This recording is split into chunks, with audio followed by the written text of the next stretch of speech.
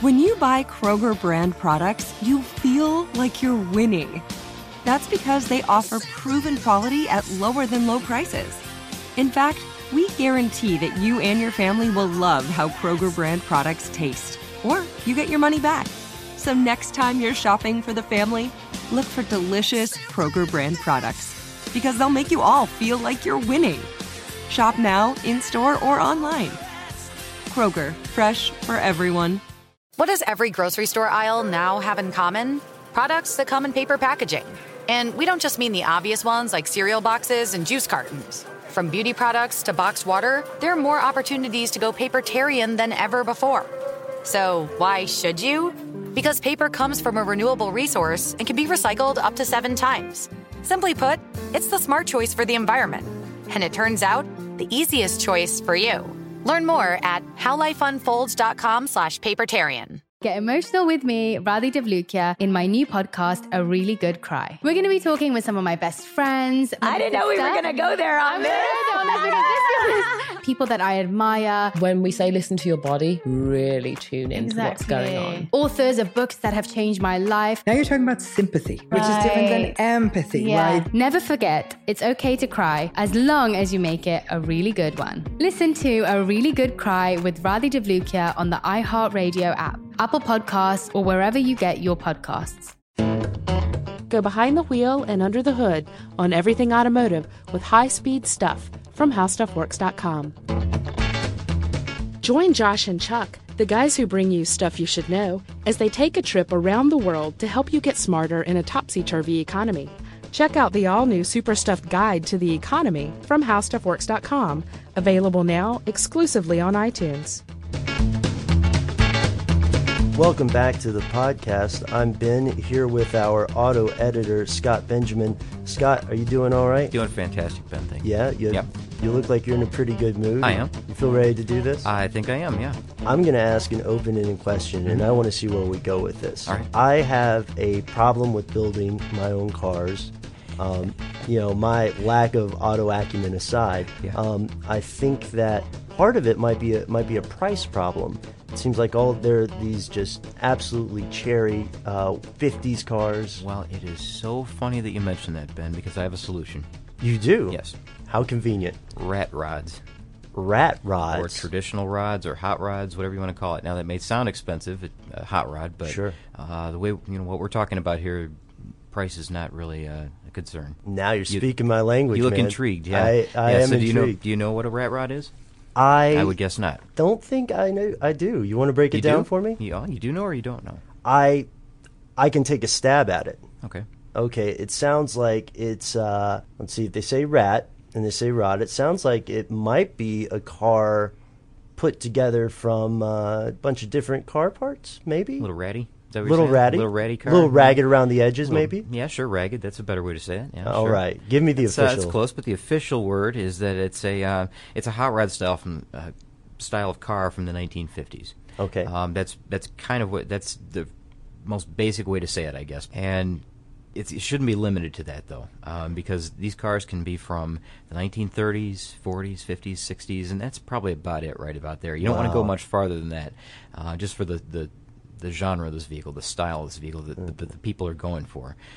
They're really, really cool. And before we talk about them, I got to tell you, before you form any preconceived notions about these cars, take a look online at some photos of rat rods. R-A-T-R-O-D-S, rat rods. Yes. They're awesome looking. They're really cool. Because when we describe them, they're not going to sound so nice. But I guarantee you when you look at them, you think they're really cool. Yeah, we should save a couple thousand words and recommend that people check That's out right, a few because to pictures. see these things are just, it's unbelievable, really. And what they are, they're not these, what you'd think of as a typical show car. They're not shiny, they're not, full of chrome pieces, they're not, even the interiors aren't, brand new and shiny and free of rips and everything. These are dirty, ragged, ratty, just what you said, period original type, looking pieces that these backyard mechanics, these guys that are just way into cars have put together. It's really, really a cool. I guess, lifestyle, really. It becomes a lifestyle, and we'll talk about that, too, that it's not just, you have this kind of crazy car. It really becomes more than that once you have one. So in some ways, I guess, would it be an appropriate analogy to say that if a lot of your typical chromed out, customized cars, if those were the purebreds or the pedigreed examples of the species, then are these more like the mutts? Well, I guess, yeah.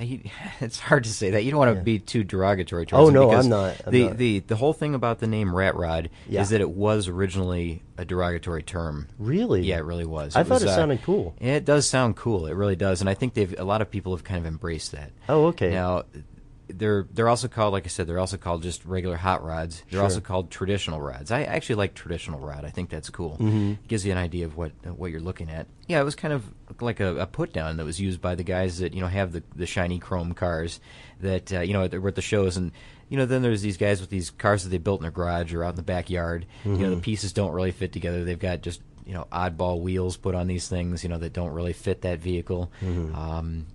Maybe apart from a different make even that they've welded onto this car that doesn't really go there. It was like I said, it was a derogatory term at first for them, and they grabbed it and kind of took off with it. They embraced that. Yeah, and I think they've come up with pretty interesting grouping of cars. You'll see them at car shows everywhere now. And it's ingenious too when you think about it. That I mean, if you're a person who works in fabrication or you work in modification, and you build cars, then that's really it's an exercise in innovation. Oh, definitely. Right. That's what these cars are all about. They're about innovation. They're about artistic expression, I guess, even in some cases, because you'll see people that put a tractor grill on the front of their car, and it'll have this ornate design that maybe you wouldn't find on any other car. You're not going to find that anywhere. Mm-hmm. And you mix and match parts of vehicles that you find these junkyard parts. You find pieces in one of the guys that we talked to for our article. We have an article on our site, by the way, about rat rods. Oh, awesome. And one of the people that the author spoke with, he found his car out in the desert. Just found the body of the car out in the desert. And then he finds junkyard parts, and he trades and he swaps, and he scavenges pieces from other cars and even tractors and even airplanes. They take airplane parts, whatever fits, whatever gets the job done on this particular vehicle that will fit and has kind of a unique look to it. That's what you do, and it becomes every single rat rod is a unique, one of a kind piece. It's either a car or truck that's you'll never find another one like it. So they do trucks as well, huh? Trucks as well, yeah, and they look awesome as well. I mean, they're really, really cool. But they have a lot of similar characteristics. The rust is okay on these things. Primer paint's okay. You don't want shiny paint. Mm-hmm. Dents and dings, that just seems to add more character. Fenders from different vehicles, grills from different vehicles. The wheels are usually I should say the front two match, the back two match.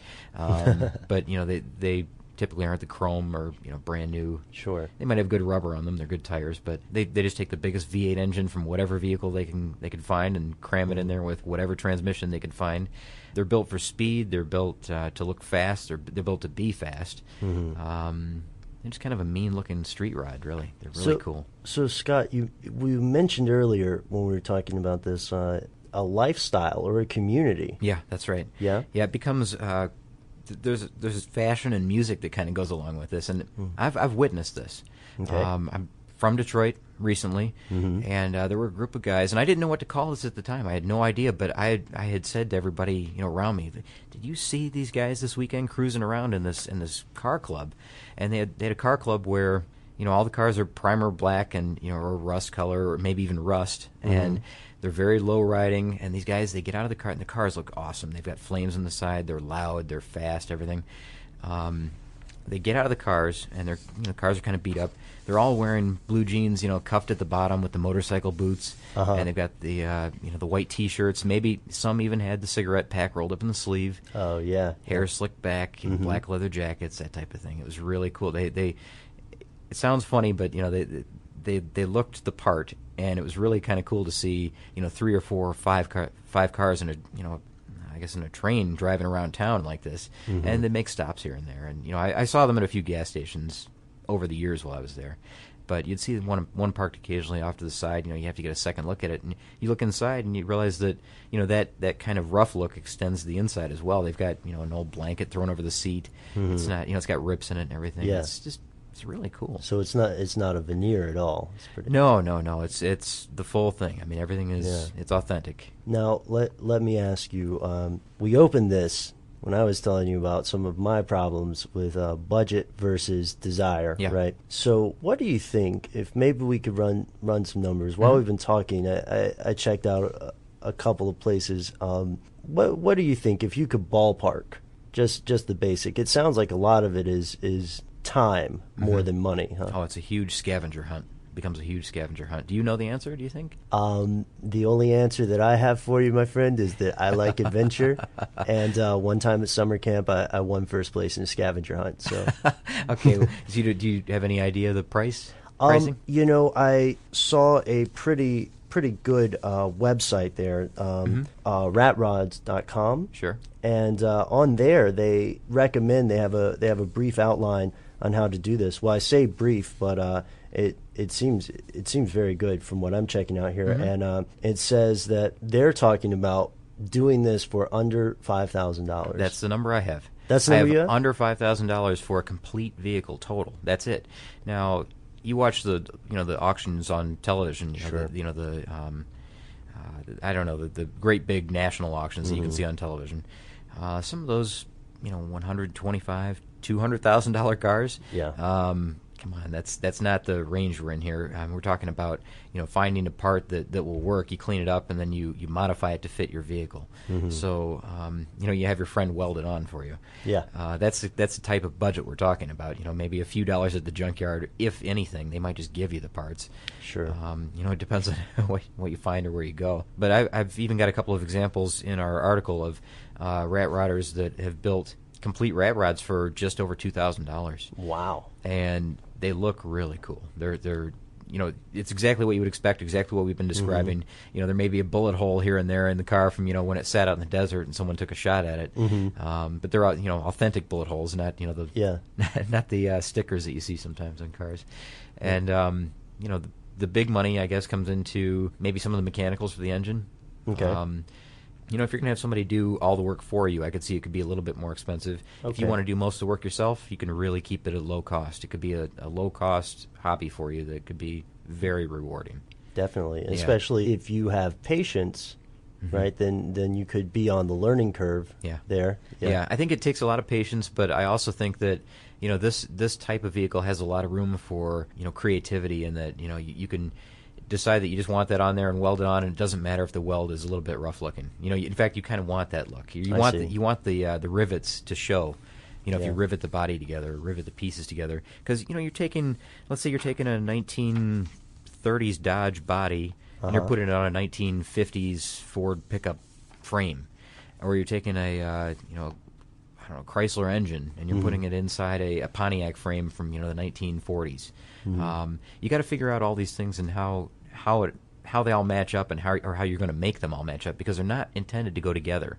So there's a lot of craftsmanship in these, a lot of fabrication, a lot of measuring, a lot of patience is still there, but you do have some leeway. You don't have to make it look pretty. Scott, let's close out with one last question. I really want to get your opinion, not just as our resident auto expert, but as a car fan yourself.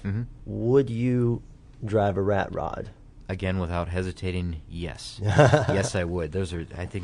After looking at these online, I think they're unbelievable cars. I think they're really, really cool. They're just like in our article, it says they're mean, they're fast, they're scary looking. They're really cool, and to know that yours is the only one of its kind, I like that. I enjoy that. I don't like driving something that everybody else has. I'm also not big for attention, but I think that you would get attention in this. I would do it more for just the enjoyment, my own personal satisfaction. Sure. But to have a big, mean, fast car like that would be really cool. So it gets. What about you, Ben? Would you? No, you're not getting around this that easy. Would you drive a rat rod, or is that something that you would rather not do? I would totally drive a rat rod. Would you? Yeah, I think that I could see that in my future, because I like it for several of the reasons that we went over. Low cost. Now, don't make me look too cheap, but yes, low cost. Well, that'd be my number one reason. Really? That was my number 2. Yeah, okay, probably my number 2. My number 1, I don't know if you feel the same way. I think maybe you do. My number 1 is the creativity involved. Mm-hmm. And also, up there in the top 3 is the idea of, building a community. It seems like the difference between a rat rod, from what we're talking about, and I don't want to call them cookie cutter cars, but cars that the buyer doesn't have that much creative license in. It seems like the difference is really one of community. Sure. Yeah, I understand. You could join clubs that will help you out finding parts. And you can go to car events. You could show your vehicle. You could be part of that whole culture, I guess. I mean, we didn't mention that there's a lot of like rockabilly type music that goes on at these events and things like that. It's there's a whole the women dress in the 50s. 50s garb, with the dresses and that's great. And the guys are wearing the slick back hair. It's kind of a cool thing if they totally get into it. It's not a necessity, but that's part of it. So you could really find yourself in some interesting company. Well, Scott, thank you for breaking this down for me. I don't know, man. You and I both seem pretty enthused about this. Yeah. We might be.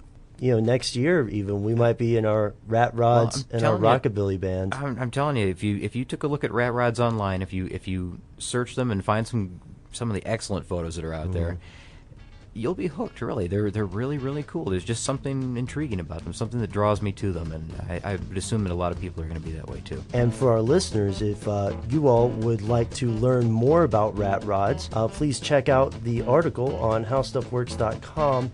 And if you'd like to talk to us with a comment or a suggestion, we both love listener mail. You can write to us at highspeedstuff@howstuffworks.com. For more on this and thousands of other topics, visit howstuffworks.com.